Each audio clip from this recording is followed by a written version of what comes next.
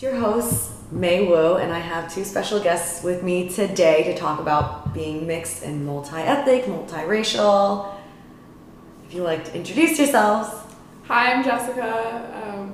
My ethnic background, I am 50% African American, 25% Hispanic, and 25% white. And hi, I'm Garrett Sanchez. I, as you can tell by my name, am 75% Latinx, specifically Mexican, and 25% Irish. And I'm happy to be here, May. Thanks for inviting us. I'm so excited. I was even talking with my friend about this earlier this week. I'm like, oh, it turns out being mixed race is fucking sick. It is He's beautiful. like, you're like yeah. a chameleon. Yeah, Right. I agree. Yeah, but I feel like people hate on mixed people all the time. It has Really? its pros and cons.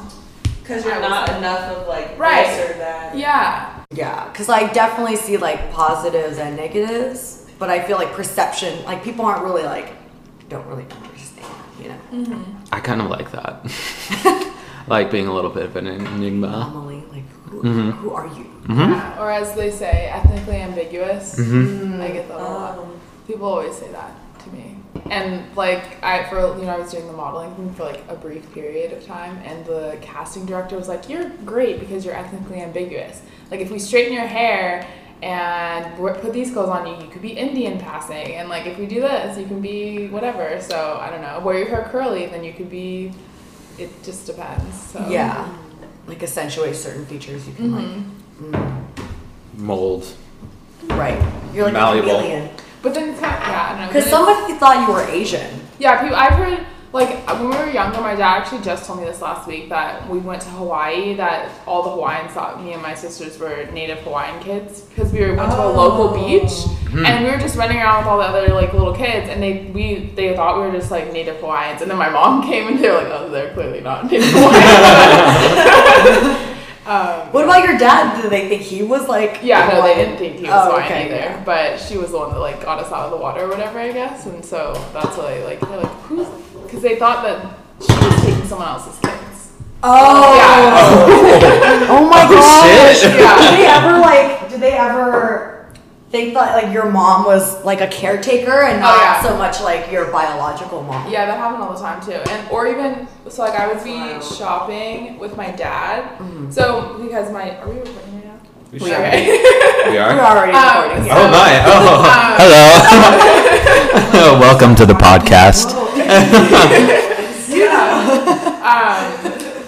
But like, so one time I remember I was at Target with my dad and I was just away in a different aisle or whatever looking at something, and some lady that worked at Target came up to me and she's like, oh, where are your parents, honey? Because she thought I was lost. And I was like, my dad's right there. And she's like, I don't see him. Like, are you sure you don't need help finding your parents? I'm like, he's right there. And she didn't like just associate us being related. Really? And That's so I was like, wild. okay, bye, lady, and just like ran to my dad. And so she like kind of just walked away. And my dad was oblivious. He didn't even notice this interaction.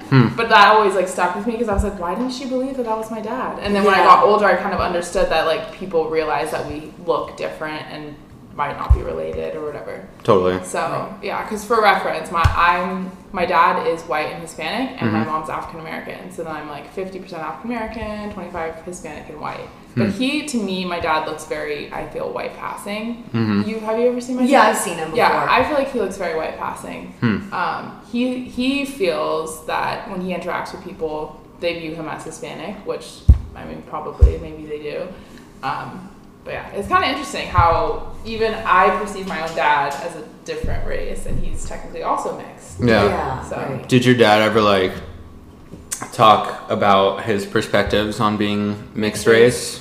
he didn't, but he also doesn't really. He's not like a deep person. Like he doesn't. Like, he doesn't like. Not to say he's not. My dad's a deep, simple man. but he like isn't very.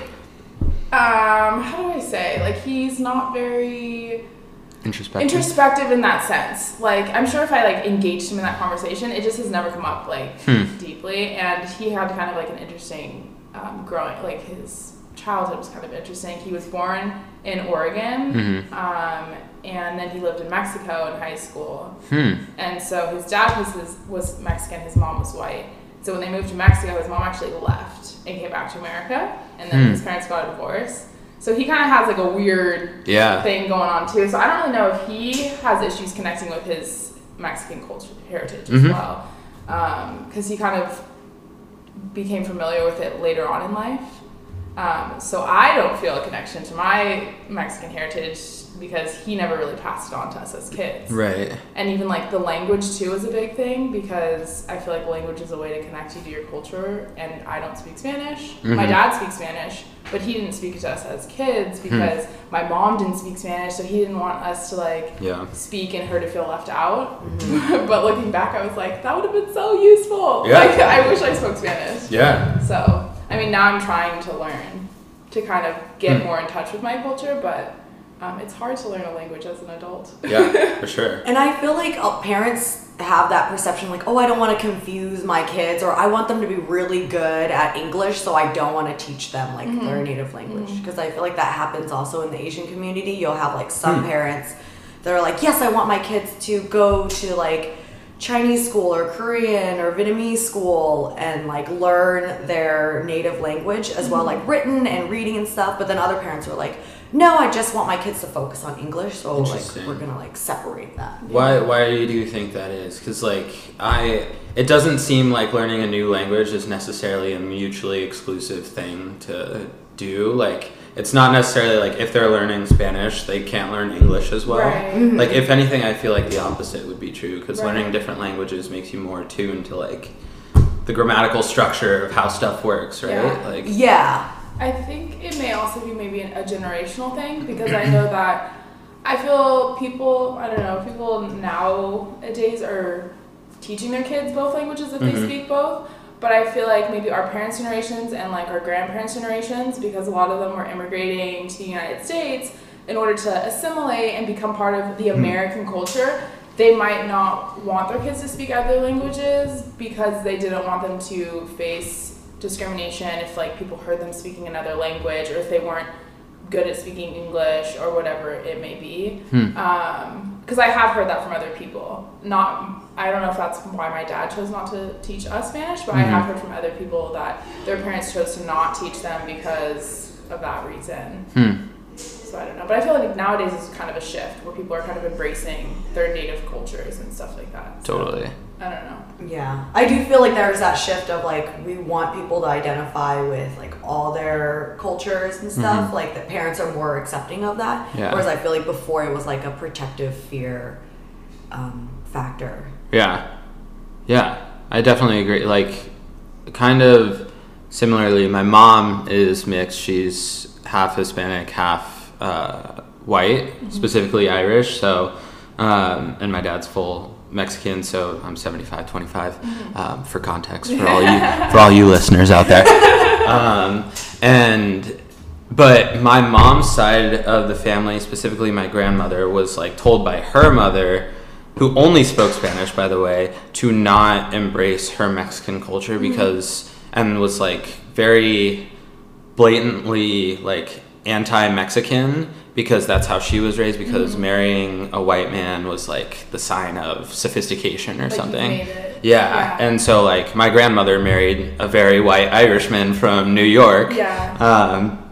And so my mom grew up mixed with like some confusing sense of like, how do I be Mexican? How do I be Irish? And does she look very like Latina, or does she look ambiguous? She looks more white, slightly ambiguous. Like when she and my dad were married and she had her last name of Sanchez, people would assume like, oh, she's Mexican, let me speak in Spanish. But now that she's got her maiden name as Hayes, she's assumed as white. And so it's also weird that like just her naming is basically what's going to skew someone's perspective on how they perceive her.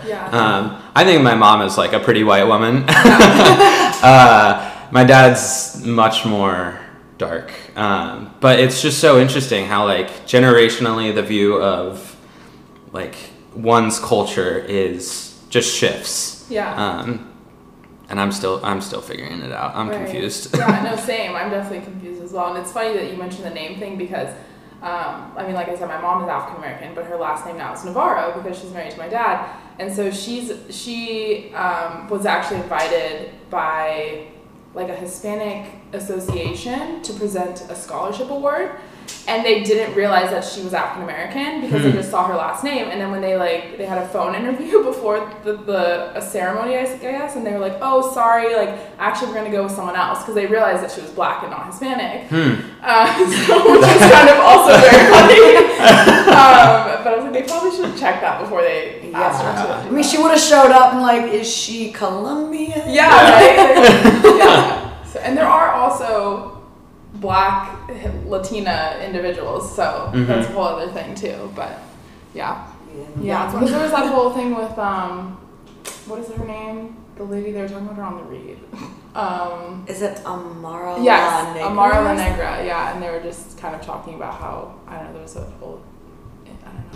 It's just also interesting how other people's perspectives of you, like, I think it's more important about like how you identify yourself, because everyone's going to judge you no matter what. Yeah. Like, people have asked me like, well, what percent of Mexican are you, or what percent of black are you? And I'm like, why does that matter? Like, I'm just me, like I'm mixed, but it doesn't matter what my mixture is. Totally.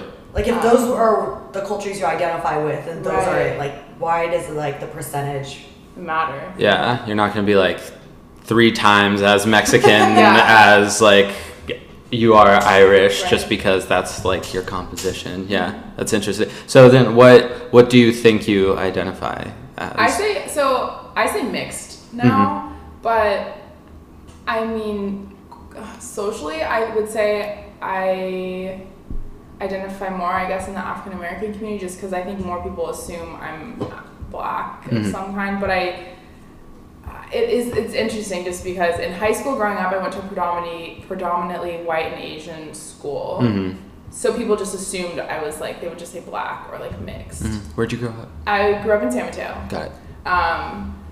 So I don't know, it was interesting growing up because I didn't really think about race in middle school. It kind of became more apparent in high school, I would say. And I would just say mixed. I don't know. I still say mixed, but I still was just like singled out as like the black girl. I think other people would think I was black, but I identified as being mixed. Right. So. Do you think if your dad was more like part of his Mexican heritage, do you think that you would identify differently? I think I probably would be. I would identify stronger towards my Mexican culture. I do feel like a disconnect with my Mexican side because I think the language for me is like a big barrier. Yeah, I would say that's like the biggest thing.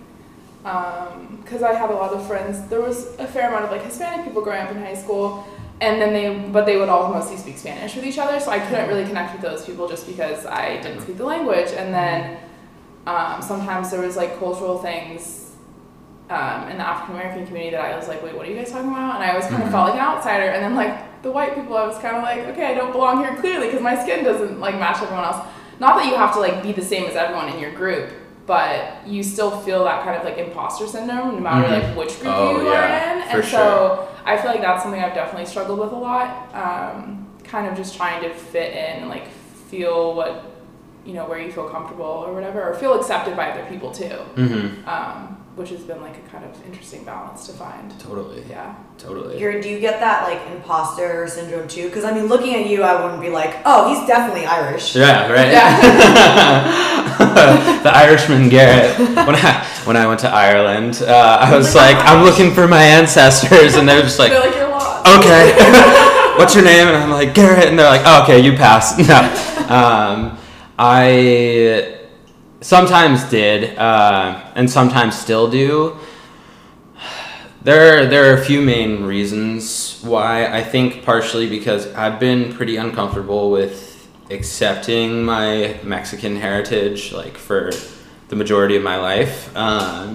Like, again, if we're looking at it in a percentage way, like, I'm primarily Mexican, like, 3/4 of my family can be traced back there. But for some reason, like, I was pretty anti-accepting it, whether or not that was because, like, there weren't necessarily, like, positive Hispanic role models when I was growing up. Whatever it was, like, I've just been uncomfortable with that idea. up until very recently, where I've been trying to more readily accept my histories. And because of that, like, I'd be at school, in high school primarily, and like, it's super, I grew up in a like predominantly white, predominantly Hispanic, and then just like plethora of other people, high school, and I definitely didn't feel like a part of the Mexican or Hispanic community down there, because like I was, and this is more a reflection on like the composition of our high school, but like Hispanic students were traditionally like not the like more high achieving students, just very generally speaking. There are obviously some, and so like people would see me as like a smart Mexican because I was like taking AP classes, getting good scores, like knew the teachers, I was involved, whatever, and that like I feel like I should have been more uncomfortable with that, but I wasn't, because I didn't know how exactly like to reconcile with that identity.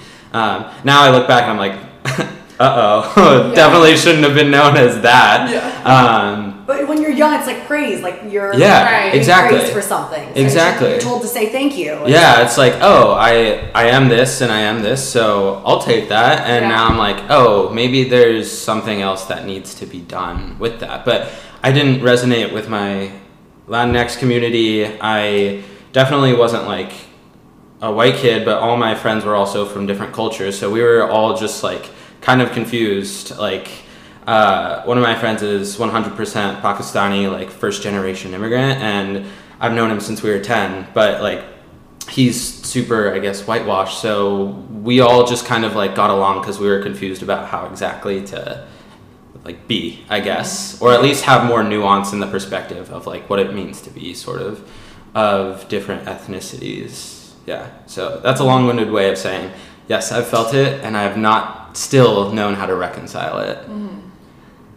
Would you say that, like, for you to, do you feel like now you're more trying to find that identity of who I am? Like, what do you want to identify with? Like, where do you want to? I definitely think so. I feel like it's like a continuous thing, and I think that the more I learn about my history, it kind of is just adding on to who I am, and like relearning the culture that I've missed out on, especially on my Hispanic side. Like trying to teach myself traditional dishes, and like that's the other thing. I feel like culture passes down through generations in different forms. So it's like through traditions, through cooking, through language, through stories, different things like that. And I feel like because my dad didn't cook us traditional Mexican food, we missed out on that, and he didn't pass on the language, so we missed out on that.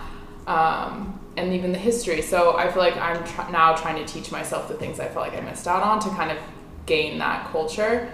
Whereas like my mom did cook traditional like African American cuisine as kids, and so I have the food, and during holidays her family lives closer to us, so I spent a lot more time around that side of the family for Christmas and Thanksgiving and things like that. So I feel that's why I think I feel closer to that side, just because I've spent more time with that culture. Totally. But yeah, it's definitely like a continuous process. Yeah. It's like I'm like thinking about it in a very different way now, because I like don't necessarily even want to identify with one thing more than the other. And I'm also looking at like right now how I would personally like to identify, and for some reason I'm very like, I love California as a state, and for some reason I identify like with being Californian more than any other identity, because like all of my family's roots trace back to here, and it's a very culturally diverse state. And I'm like just more on a philosophical note, like thinking like, oh, let's take it like 100 to 200 years in the future, is like identifying with a certain part of a country going to be part of one's identity. Like, is someone going to be proud to be like part Californian, if that'll be a thing? Just like people are happy to be like part Basque from Spain, or like a specific part of like Ireland and Northern Ireland. Like, is that also going to become prevalent in the States? Because at least personally, I feel like there's a strong tie to location, and my location that I have a strong tie to is definitely like this state. So I'm like trying to add that into processing, like being myself, basically. Yeah.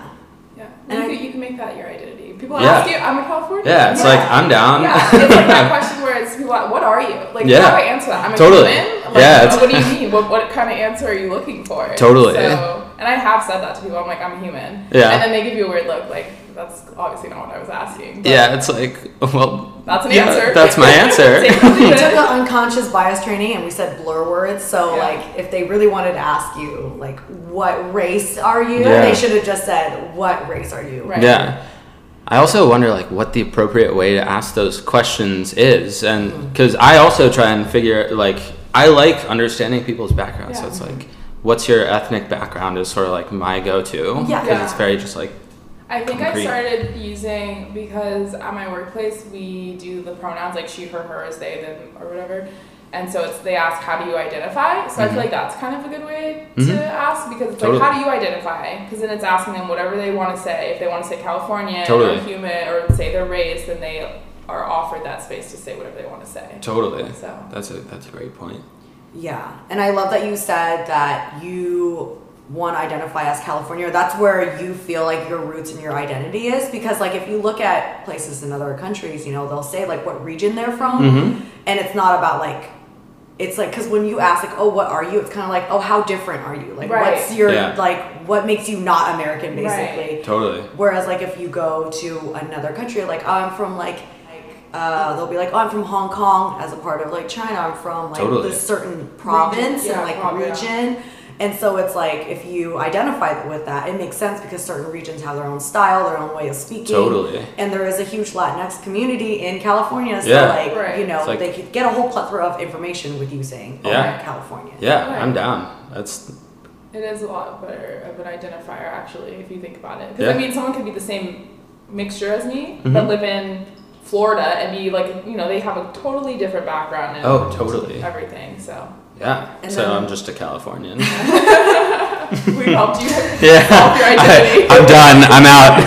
That's it. This is over. I'm like really curious to like, when did you realize that you were not, I guess, like the general population? Like, when did you realize that you were mixed or like not full, like African American, full Latina? Like, when did you realize that you were not full Latino or that you weren't white?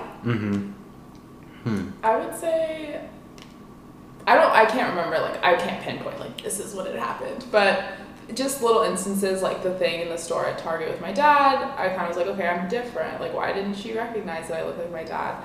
And then for me, a big thing was when I did go to, like, family gatherings with my African American side of the family, even my own grandma, because she grew up in rural Alabama, and she's very dark skinned, and so she says, oh, this baby passed, like she passes, and she's referring to like the brown paper bag test, because back in the day, if you were, you know, mixed with white, you became lighter and lighter, and that was seen as like a good thing, because it's like, okay, they're more passing, because if you're dark skinned, you would, you know, have more discrimination, injustice, and things like that. And so to her, like, because me and my siblings are so light skinned, she was like, this is great, like, they're passing. So they would take like a brown paper bag, and if you were darker than the bag, you'd be seen as black. But if you were lighter than the brown paper bag, they would be like, okay, they're passing, they're white.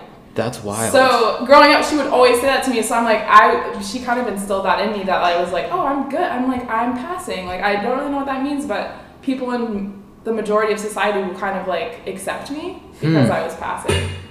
So she said it as a positive? As a positive thing, yeah. So that was always kind of interesting to hear growing up. And I didn't understand what it meant until I learned about the history of the brown paper bag test later on in life. But she probably would say that to us. I remember her saying it when we were like elementary school, even, yeah. I don't know if there was like a specific point in time where I like finally was like, oh, I'm not the same as other people. But there's an instance that I can remember where I like actually had to confront the question of like, oh, how do I actually identify? And it was in the process of like college applications. Because like in college applications you're asked, and I think it's optional, I'm not too sure, but asked to like specify what your ethnicity is. And my mom actually asked me, and she's like, oh, when you're given this question, how do you identify? I'm like, I'm Mexican. And she's like, but you're white. And I'm like, well, I went back to the percentage thing to sort of justify, I'm more Mexican than I am this, so I should identify as Mexican, right? And also playing towards the statistics of Mexicans who are higher achieving or can more I guess readily get accepted into college. I don't know. At a certain point, it becomes an quota. Yeah, right. They have a quota. I would be able to fit in the quota exactly, and because of that, I was like, isn't it in my best interest to also do so? And it was just a weird question that I never really confronted. How do I actually identify, and how can I put this on paper for someone else to understand my background? Mm-hmm. And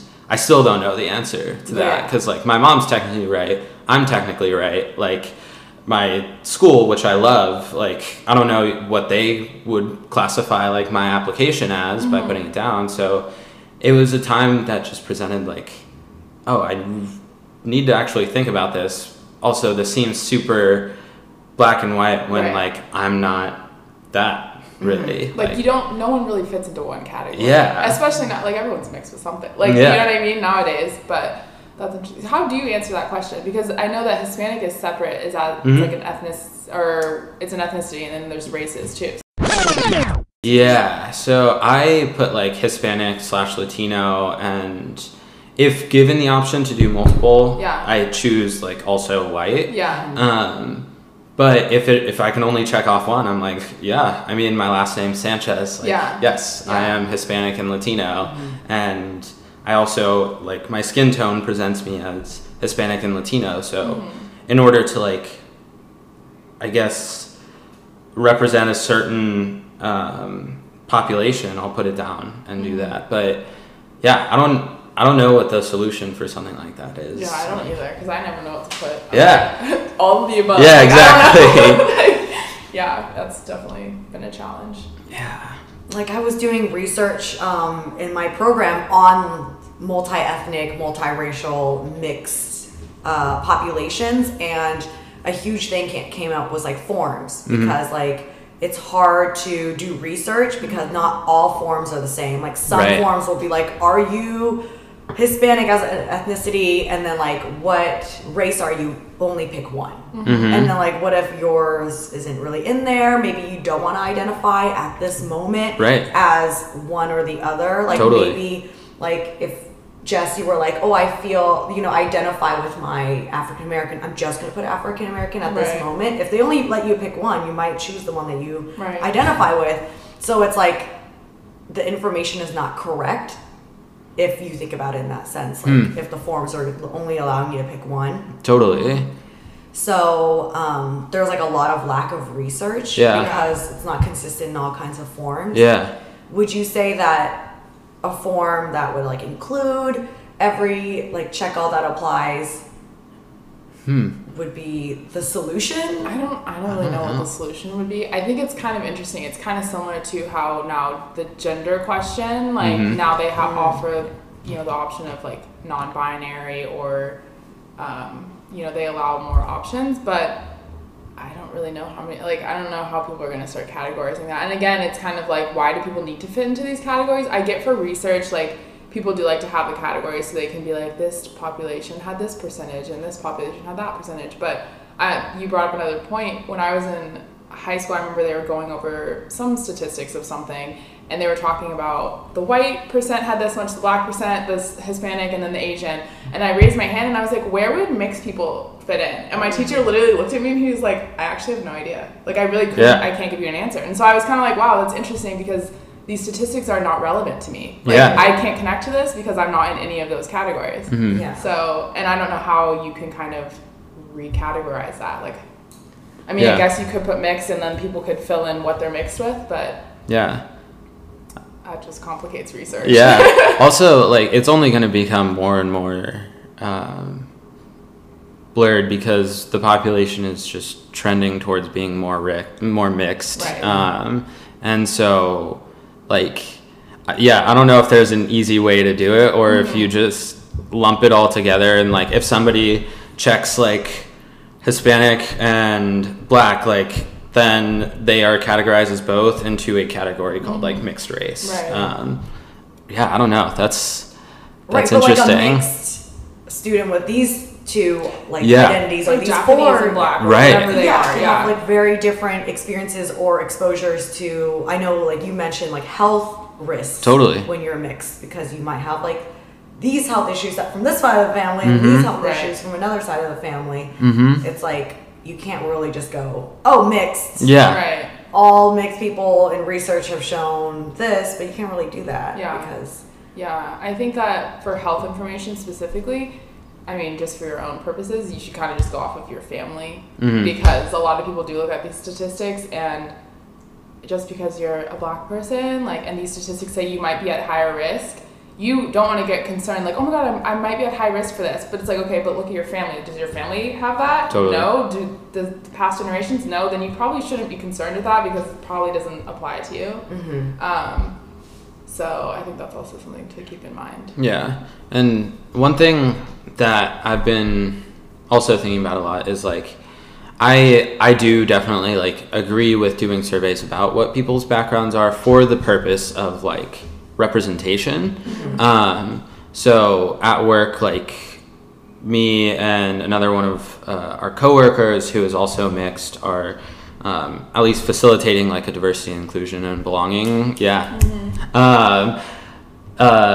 group. And in that, like the first steps for any sort of push into diversity, inclusion, and belonging in the workplace is like surveying the population in order to understand where we're at, so we can then go forward. And so there is like a usefulness in gathering the statistics, but it's when like things don't necessarily apply, or many things apply, that it's hard to like really see where a company, a group, a university is at, and where they need to go. But yeah, I don't know. This is like the general mentality I'm in being a mixed race person, is like, I don't know the answer. I'm trying to figure it out, but I'm proud of what I have. Yeah. Like, if just looking at the trajectory of the way the U.S. is going, they say like in a short, like soon, the majority of youth are going to be mixed, multi-ethnic, multiracial youth, and they're going to be a majority of the population. But do you feel like that as a society we understand multi-ethnic, multiracial as a whole? Like, where do you think we are as like? I think we better start. I think we're gonna have to get used to it, because it's just gonna become the reality pretty soon, I think. And I think it's a positive thing. I think it's just gonna make well, hopefully, if you embrace it, right, and you don't try to push against it, people will become more open-minded and be more accepting of just, I'll accept you whatever you are. Purple, orange, like I don't care.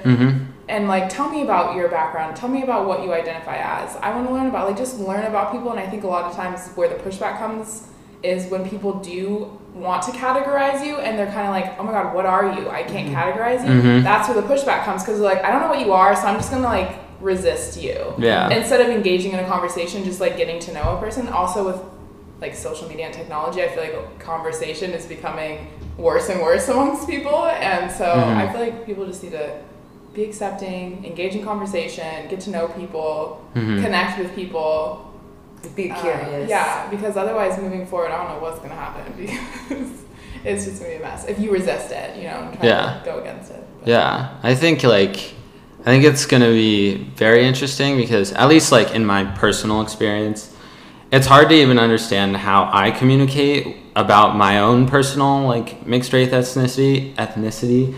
And so for someone else who's not mixed race, like how are they supposed to know if I don't necessarily know? Right. And I'm not saying like that should in any way prohibit like progress on that front being made, but it's like these are just very hard questions to ask and answer. And so I think we also better like start like a good conversation on what it means to be mixed race, but it's also like one of the more confusing topics to discuss. But that's where like the openness and empathy comes in, like to sort of understand where someone else is coming from. I think Barack Obama is a huge step in that direction of understanding like what a mixed race person is like. Because I read his book Dreams from My Father, and that was one of the first books that like really resonated with somebody who was like searching their identity. And a lot of like there are theories obviously about why he was so popular amongst white audiences, but one thing was because he was part white, he knew how to resonate with one part of an audience, and because he was black, he knew how to resonate with another audience. And that's why he was like malleable or flexible and like even stronger and like more charismatic to a larger group of people. And I think that's just like a very cool introduction into like how mixed race people like move around in the world. People also talk about like code switching. Yeah. So yeah, I'm like, I don't know if I've mastered that yet. I'm trying to just be me in all of my surroundings, but I definitely do code switch depending on my environment with that. And I think a lot of people code switch. I don't think it even has to be a racial thing. I think that, I mean, it speaks to like where you feel comfortable, because obviously you're going to talk differently. I would say most people talk differently with their friends than they would with, you know, professors or certain colleagues and things like that. So I don't know if it's do you view it as a negative or a positive? No, I personally use it in a positive way. Like I like, I don't want to sound Machiavellian at all, but like it's just, to me, it just makes things, makes situations easier to handle for me. And I'm kind of proud of the fact that I can like read the situation at hand, or at least like I feel like I can.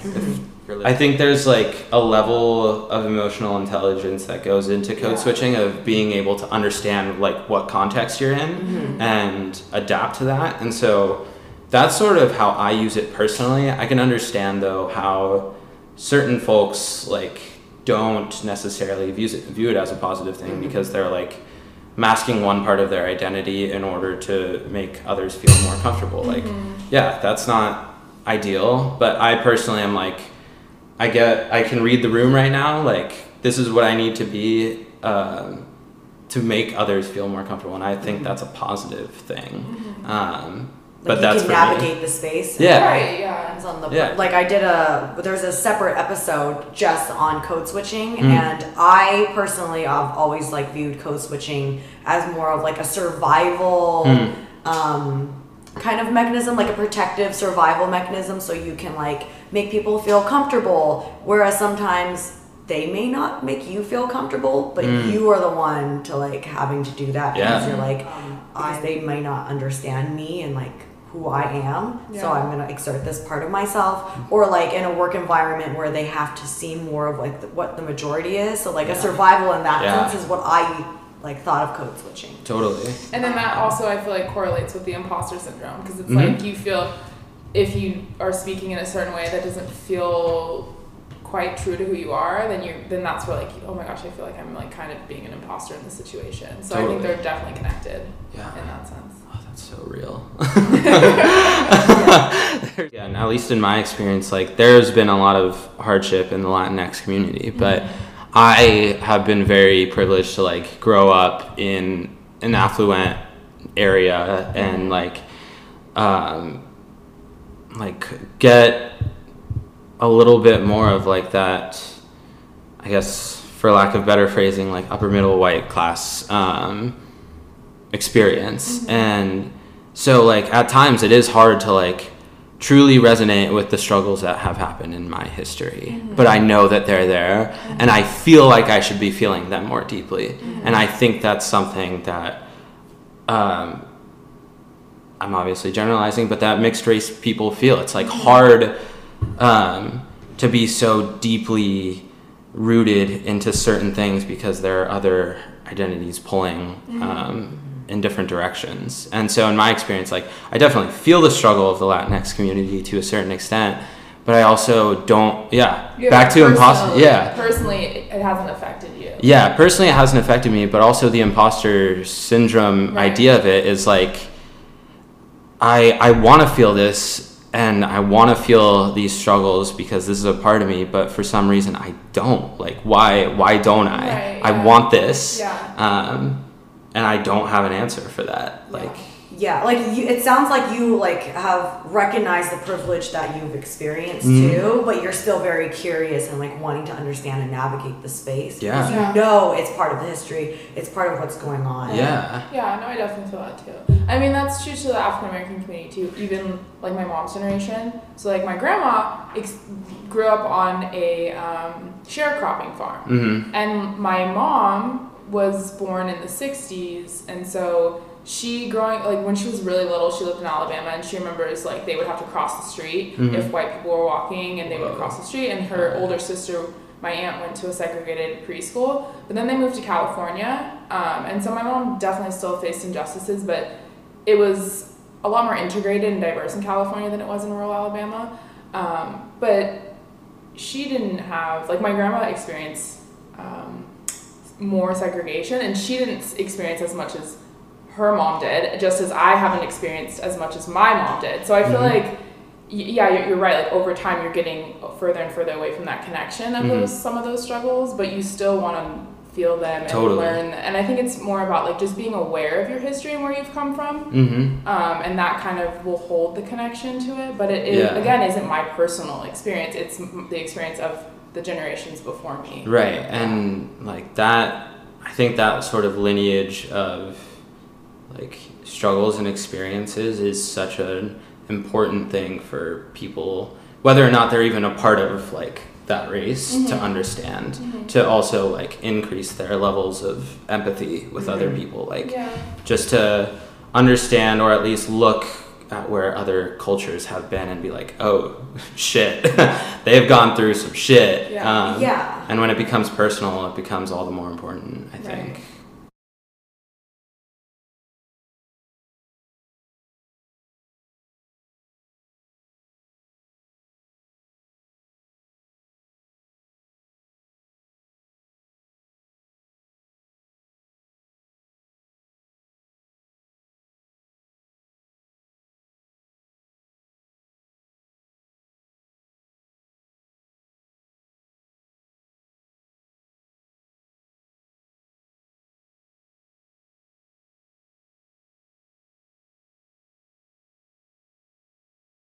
And just like thinking about this, I think about like Asian Americans specifically, and how some, like, I want to say, because we are the model minority, like not everybody goes and looks at the history and like goes and sees like what all the things that Asian Americans have gone through. Yeah, like Japanese internments, just like some gnarly stuff. Yeah, and like villages or like cities of Asian communities were destroyed and people were killed because they were like, oh, they're so affluent, like we can't allow this. So like people were like murdered for these things, but I don't think that it's like something I think the Asian community kind of lacks is like we don't highlight, not that we want to highlight, but we don't like support learning or like want to learn because it's like, oh, we're doing fine, like we feel pretty comfortable, there's like some microaggressions, but you know, like we're doing really well. But I think it's really important to like look back and understand like these things have happened to the Asian American community, and like how does that relate to what's going on with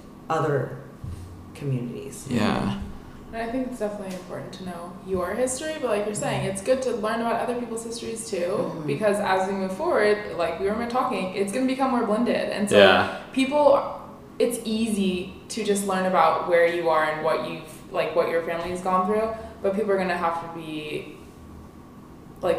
forced kind of to learn about other cultures. If, you know, they say their sibling marries someone of a different race, and you're going to have to learn about that culture, and then you're going to have to just educate yourself, I think is going to be huge. Totally. In the future. If I may pose a question to the floor, what is dating like for you all? I was just thinking about like go to that trajectory. I was going to take it there. Just purely curious, like. Yeah, I don't know. Could you go for like specifically in like, do you feel like your personal mixed race background has you like in any way going like dating mixed race people, or like do you feel, I don't know, I don't know. Yeah. Like, what were your questions, I guess? Influence. My question was like, does your background influence who you want to date? Like, yeah. Because for like a monoracial person, like a single race person or like a single identity person, like there's also the influence with certain people, but do you feel like, what is your influence personally? Yeah. I like to say that I am attracted to, I'm not one of those people who's like, I only date this, that, and this. I have a specific type. But I tend to date African American guys. But I have dated Hawaiian, and I'm not even Hawaiian. I've dated white people. I have never dated a Mexican person. But I mean, I'm open. It's not like I haven't because I'm not open to it. I'm very open to any race and culture. I definitely think it adds a layer, though. I know some people who are like, just so complicated. Like, I don't know anything about that culture. Or also, their family might not accept you. So I know people who, like, they might be white and the person they're dating is like Middle Eastern, and like their family doesn't accept them. So obviously that's hard because it's hard to date someone if their family doesn't accept you. Totally. So yeah, that's very difficult. I've generally been accepted by a lot of different cultures just because I am mixed. So that's to my benefit, because a lot of cultures kind of just tend to accept me because I'm coming with a lot of cultures. So yeah, that's kind of nice, but I don't know if that answers your question. Yeah, I mean, the question's open-ended. Yeah. Do you feel an influence? Yeah, I definitely think it does. Only, like, up until recent, dated white people, but I also haven't, like, dated much. And it's just as time has gone on and I've become more familiar with my personal Hispanic identity, have I started to like look at dating in that perspective, and like I'm obviously very open to like dating anybody of any race. I'm currently with someone who's also mixed race, and I think it's like fascinating.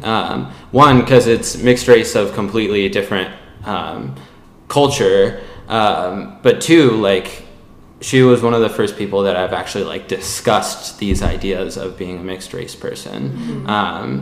And so I don't know like what sort of tangible influence like my background has had on my dating life, but I definitely feel like closer with someone who can like also speak to issues that I personally have trouble like just reconciling. Because she's Sri Lankan and Irish, and I'm Mexican and Irish, and now it's like, oh, we can talk about these things, and we don't have answers, and that's actually totally fine. Yeah. It just feels like, I don't know, better. It's like you guys can learn together, and like you have a similar experience in the sense that you both have felt these like mixed feelings about where you come from and learning about your culture. Totally. Yeah. I don't know how it truly affects me, but like. And maybe it doesn't. Maybe this isn't like your cultural identity. It doesn't influence who you date. Yeah. Super interesting though with talking to my parents about it. I think like they kind of care about like that than I do. Because the person I'm currently dating is also Irish. My mom was like, oh, Irish, like you're dating an Irish person. I'm like, she's also mixed. Like, keep that there.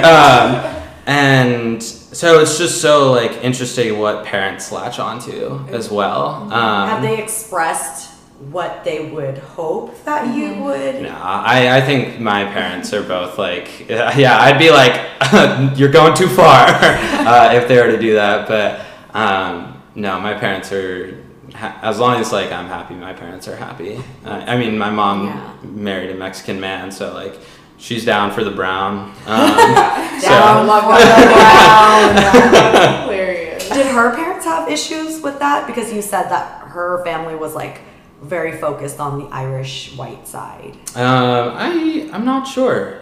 I definitely don't want to like speak for her. But like one thing we have talked about was like she always like looked at her dad as like the woke white guy and like admired him for that. But as time has also gone on, it's been like identities just become more nuanced, and so reconciling like with both of the parents is super it's just like an interesting thing to face.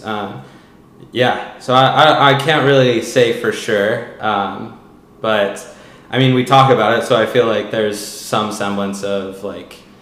And what about you, Jess? Do you have influence? Like, does your parents influence you? My parents just want me to be happy. I mean, my dad, I think my dad genuinely is like, whoever, like, doesn't really have an opinion on that, just as long as I'm happy and the person treats me well. However, my mom, she's made it kind of apparent. She's like, I just want you to meet, like, you know, a nice, tall, educated black man. Like, so she's a bit, of course, her too. She would be happy. She just wants me to be happy and with someone. And I think for her, I think education is more important for her.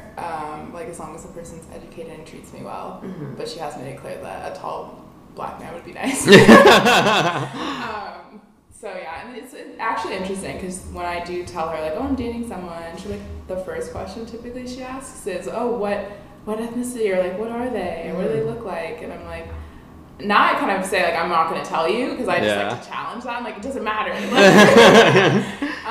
But it is interesting that question gets asked a lot. And other people ask me that actually as like the first question in general. They'll, like, friends will ask me, like, oh, what are they? What do they look like? Mm-hmm. So it's just interesting that that's the first question people ask instead of like, are you happy? Like, you know, like, totally. That should be what matters, right? Totally. So that's interesting. But that's just a societal thing. Yeah. I think. Like, maybe we should ask that later on. Like, does it really matter? Yeah, or let me just meet them and then I'll see. Yeah. Right. Would you say, like, I know your sister doesn't usually or typically date black guys. Yeah. So would you say that your mom has the same kind of influence or like has the same vision? I guess that she does, but yeah, my sister is all over the map when it comes to dating. She doesn't really have a type per se. She's dated Middle Eastern, white, current Asian, like Japanese, Chinese, like all over the map. Like, so.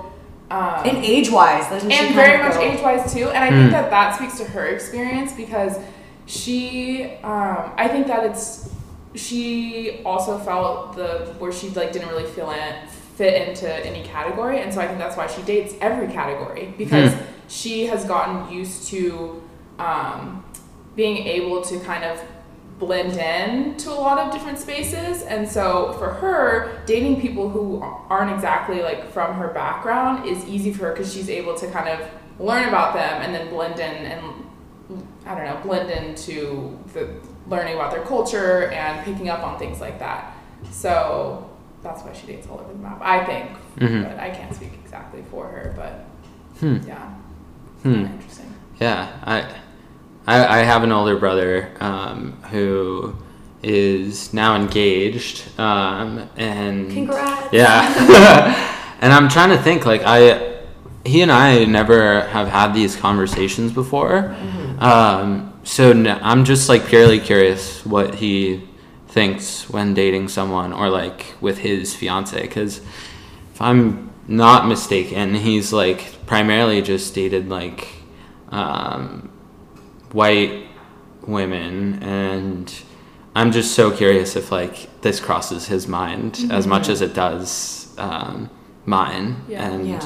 Because just looking at his history, it's like, oh, pretty normal, or not normal, that's the wrong word, pretty like consistent, uniform, and so it could also be just as the environment, like if you went to a predominantly white high school and a white college, like that's all that's around you, so that's what you date. That's so true. It's whatever you're exposed to. Totally. Right. Because I realize I date someone based on if they have similar experiences than me. Like if we have similar experiences or visions or like kind of like interests, that's like where I will date. But if I see that you don't have these things, it doesn't really matter what ethnicity or race you are. Like if you don't fall under like a similar experience or like interest as me, it's kind of hard for me to connect with someone because I value those things. So if you don't value those things, it's kind of I would say for me when I'm dating, like you may, I look more for values and characteristics rather than race. But I do know people, when you ask them like, oh, what's your type, the first thing they say is like a certain race, which is just very interesting to me. Yeah, no, I completely agree. Like the values and like the personality of the other person are like huge in determining like whether or not I think we'll be compatible, and like everything else is kind of I don't know at the end of the day. Yeah. We're all confused, just trying to figure it out. We have no idea. And I mean, maybe like later on down the line, we're all like, not we're all, because we are already who we are, but like, you know, for future generations, everyone's mixed with different things. Like even the 23andMe, I don't know if you two did that, but a lot of people have told me that they were way more diverse than they thought they were, or it was like something completely different than what they thought they were. And so it's like we're all kind of a little bit of everything. Well, not like a little bit of everything, but like we're all probably more diverse than we think we are. Oh, totally. Yeah. Totally. I'm reading a book right now that's all about like how the world came to be the way it is. Garrett has a book on the table. What book is it? It's got the wonderful title of Guns, Germs, and Steel. Sounds so exciting. Most people read it for their history classes, but it just talks about like human development and why the societies that are like more quote unquote like powerful became the way they did. Like why, if most human species like originated in Africa, why isn't Africa the most developed, quote unquote developed country that exists? And it talks all about that and like people's roots, colonization, all that fun stuff. Very good book, very dense. New York Times bestseller. Okay. They're not paying me to say this, so. Not sponsored. We're halfway through it for a dense book. Yeah, I'm getting there. Next is From Egalitarianism to Kleptocracy, so you know, fun stuff. Just some light reading. Yeah. Nice beach reading. Probably why you didn't read it on the BART. Yeah. Probably like too many things going on. Yeah, I was actually listening to Anderson .Paak on the BART ride over here, and I was like, another beautiful mixed race person. He's so good. You're getting in the mindset before the podcast. Beautiful mixed race Californian. There goes that Californian identity. Yeah, exactly. You connect with them on I love it. But yeah, anyway. And then just you took 23. I did. I don't remember my result, but I think the one surprising thing was that I was more Spanish, and it was a higher percentage than that my dad could have been. So my mom also has some Spanish in her, I think is what it was. And then I have like 13% Native American, which makes sense because Mexico used to be part of the U.S., but that was also interesting. I was like, oh, does that mean I'm Native American? Like, can I say that I'm Native American? But so that was another interesting thing.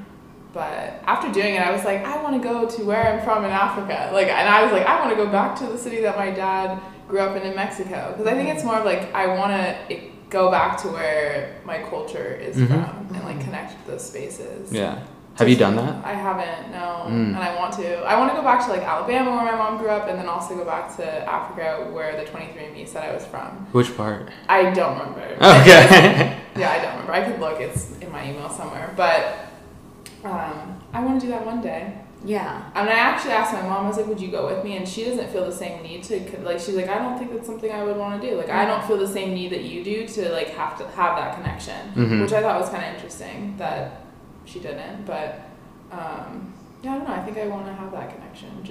And I don't think, maybe I'll go, maybe I won't feel connected because it's not really, it's so far removed from who I am kind of thing, but it still would be interesting to see. Yeah. So I actually did that this past year. That was part of my mission, 2018 and 2019 was to go to where my families are from. And so I went to Mexico City with one of my friends, cause that's where my grandfather on my dad's side is originally from.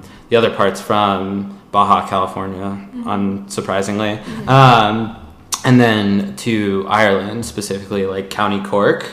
And I went to Ireland in February and did that and was like, holy crap, there was an intangible cool feeling about it. Maybe it's because I built it up in my mind, but maybe because there was something that tied me there. But it very much felt like, wow, I can see why how my family came to be. A lot of people looked like my grandfather on my mom's side in the County Cork, like bald, like white, pale white Irishmen with large noses, and I'm like, you look like Gramps.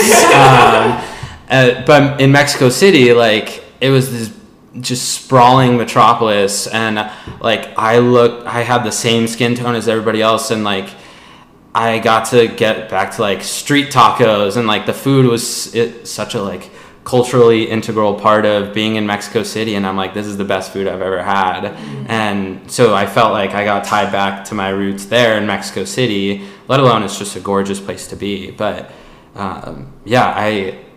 I would highly recommend. It's super incredible to just do that, not even have an agenda, just go. Yeah. That's like, I think that's great. Like, especially if you want to connect with those roots, I think that's like a great way for someone who maybe feels more lost or like wants to know where their family came from. Yeah, for sure. Yeah, I had a wonderful time. And they're both like party cultures, so we had a little fun. Both great places. Yeah. Does that like make you feel like you want to do that, Jess? Yeah, no, I definitely want to go with you. I definitely want to do that. I just don't have money to go to Africa right now, but one day I will do that. And I actually, my sister's been to Guadalajara. That's where my dad grew up. I just haven't been able to go just because the times they've gone, I was in school. But she loves it. Like, she loves going there and just feels very much at home. And my brother, too. My brother is white and Mexican. Well, he's my half-brother, so he's not black. But he loves it there, too. And he's like, yeah, I think I'm going to run away and just move there now. It's time to go. That's awesome. Yeah. So I want that connection for sure. Yeah. And I would say, like, being born in the U.S., I like have this, like, I've never seen exactly where my parents were. Like, I didn't grow up where my parents or my brothers, because they're, like, my whole family is immigrants, and I'm, like, the first generation in my immediate family. So, like, when I went back to the village where, like, my parents grew up, not necessarily like my brother, because they kind of already moved out of that small, tiny village that my parents are from. But, like, me going back there, it felt, like, really nostalgic. So I feel, like, where you're coming from with, like, feeling like, oh, this is why my parents tell these stories. Yeah. This is why they act the way they act, because of this culture. For sure. And, like, I don't know if it's, like, a cultural thing or what. I feel like it's in there somewhere, just based off of, like, where you're from. Like, to me, climate was a weird thing that I realized affected me when I was down there. Like, I went down to Oaxaca while I was in Mexico, and I thought it was, like, the best weather in the world. It was, like, deserty, and they had just the billowing clouds, and I'm like, for some reason, this feels so much better than me being, like, in, I don't know, like, a humid environment for some reason. Like, the dry desert, like, felt so much better. And maybe that's because I'm from California, and that's what that is. But I also like being on coastlines, and both Cork in California and Baja California are all coastal cities. And I'm like, oh, I wonder if that has any effect and why I feel the way I do. Is it culturally integral, or is it just like, that's what I like? I don't know. It's an interesting question. Yeah. I wonder that sometimes, like, I feel that way too, like, because where my family's from is, like, super hot and super humid. Yeah. And so, like, I enjoy, like, hot places. Like, I enjoy, like, tropicalness. Like, I enjoy water and, like, being in that weather environment. Yeah. But I'm, like, used to being cold because, like, in Portland it gets cold in the winter. It rains a lot where I'm from in Portland, but, like, I'm not sure if I'm just, like, making this stuff up. Yeah. Are you looking? I found it. So I'm 46.6% European. So 11% of that, 11.6% is British and Irish. Also from Cork County. Oh, let's go! Let's go! Brethren. Let's see. I think the other European part is from Spain. But I'm not sure. I'm like, okay, Mom, you're a little European yourself too. And then West African, 12% Nigerian, 10% Ghanaian. Yeah, broadly West African. Wow. And then there's like, what is the Eastern Asian Native American, so I'm 10.7% 9% Northern Asian or Native American, which I feel like is very different. What is Northern Asia? I don't know. And then 9.6 Native American, so. Wow. I don't know, I'm just very mixed. Really? Yeah. I'm all over the map. Yeah. And I hear people say that when they like look at their 23andMe that they're so much more diverse than they thought they were. Yeah. That's fascinating. It's also, that's crazy that like you may not even know like what a certain like part of your history, like where is Northern Asia? Like, I don't know, but I know that's it, like part of me. Right. Yeah. Okay. Like, is that Mongolia? Because that's like North Asia. Like, thinking fascinating demographic. Yeah. Also interesting that I'm 46% European and 40% sub-Saharan African. So it's like I'm actually more white than I thought I was. Whoa. But I mean, I don't know. But then, like, isn't there like a lot of European influence in like everywhere? Yeah, everywhere. Let me turn to guns, germs, and steel. European, or from everyone's because of colonization, but like somewhere in my history, I'm Spanish and like Irish and all these things. So there's a lot of European influence just everywhere. Mm-hmm. Thanks, Europe. Yeah. I guess like to end the podcast, I want to ask like, what would you say like has really helped you in like making sure that you like there is negativity about like mixed race or you know that like stigma as well, and how have you kind of overcome that, and what advice would you suggest for someone who's like still going? I know you two are still on the journey, but someone who's like less far in their journey. I would just say educate yourself. And like engage in conversation, talk to your family members, learn about your culture, learn about your history, learn about other people's culture and history. Because I mean, like, you're not going to learn if you don't ask the questions or look into the questions. I would definitely say education, because that's what I've been doing. I've just been trying to teach myself about the history that I feel like I've missed out on. And as far as the negativity goes, I just don't let it affect me. I used to be really overly concerned about it because as a teenager, you want to fit in and you don't want to be seen as an outsider. But now that I've gotten older, I'm like, okay, that's fine. You can have your opinions. I'm more reassured in who I am as a person. So I just don't let it affect me. That's great, because like in the research I read that like if you feel more positive about your ethnic identity or that you have a stronger connection, you yourself are like healthier, you understand yourself more, and like mentally, physically too. And I would say the more I've learned about my culture and history, the less the negativity has affected me, because I know more about where I come from, and so other people's opinions don't affect me as much. I just 100% agree with that. Like, as far as like the negative stigma, like I also personally don't give a shit. I think it's very special to like have such an amalgamation of identities like in my own history, as well as be able to like pursue my sort of own identity. I think one thing that I always had trouble with was accepting the fact that I personally like didn't always resonate with my Hispanic heritage, and because of that, like it's taken me a while to actually like be proud of being mixed race.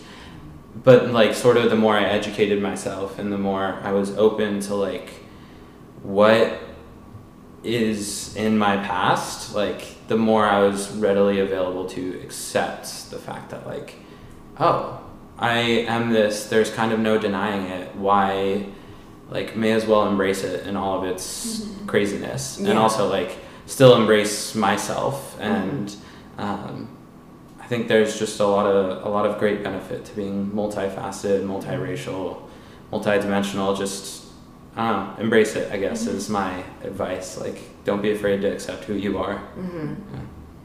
Yeah, that's awesome. All right. Well, thank you two for joining this podcast. Thank you. Goodbye, friends. Goodbye. We also have to record an intro. Okay.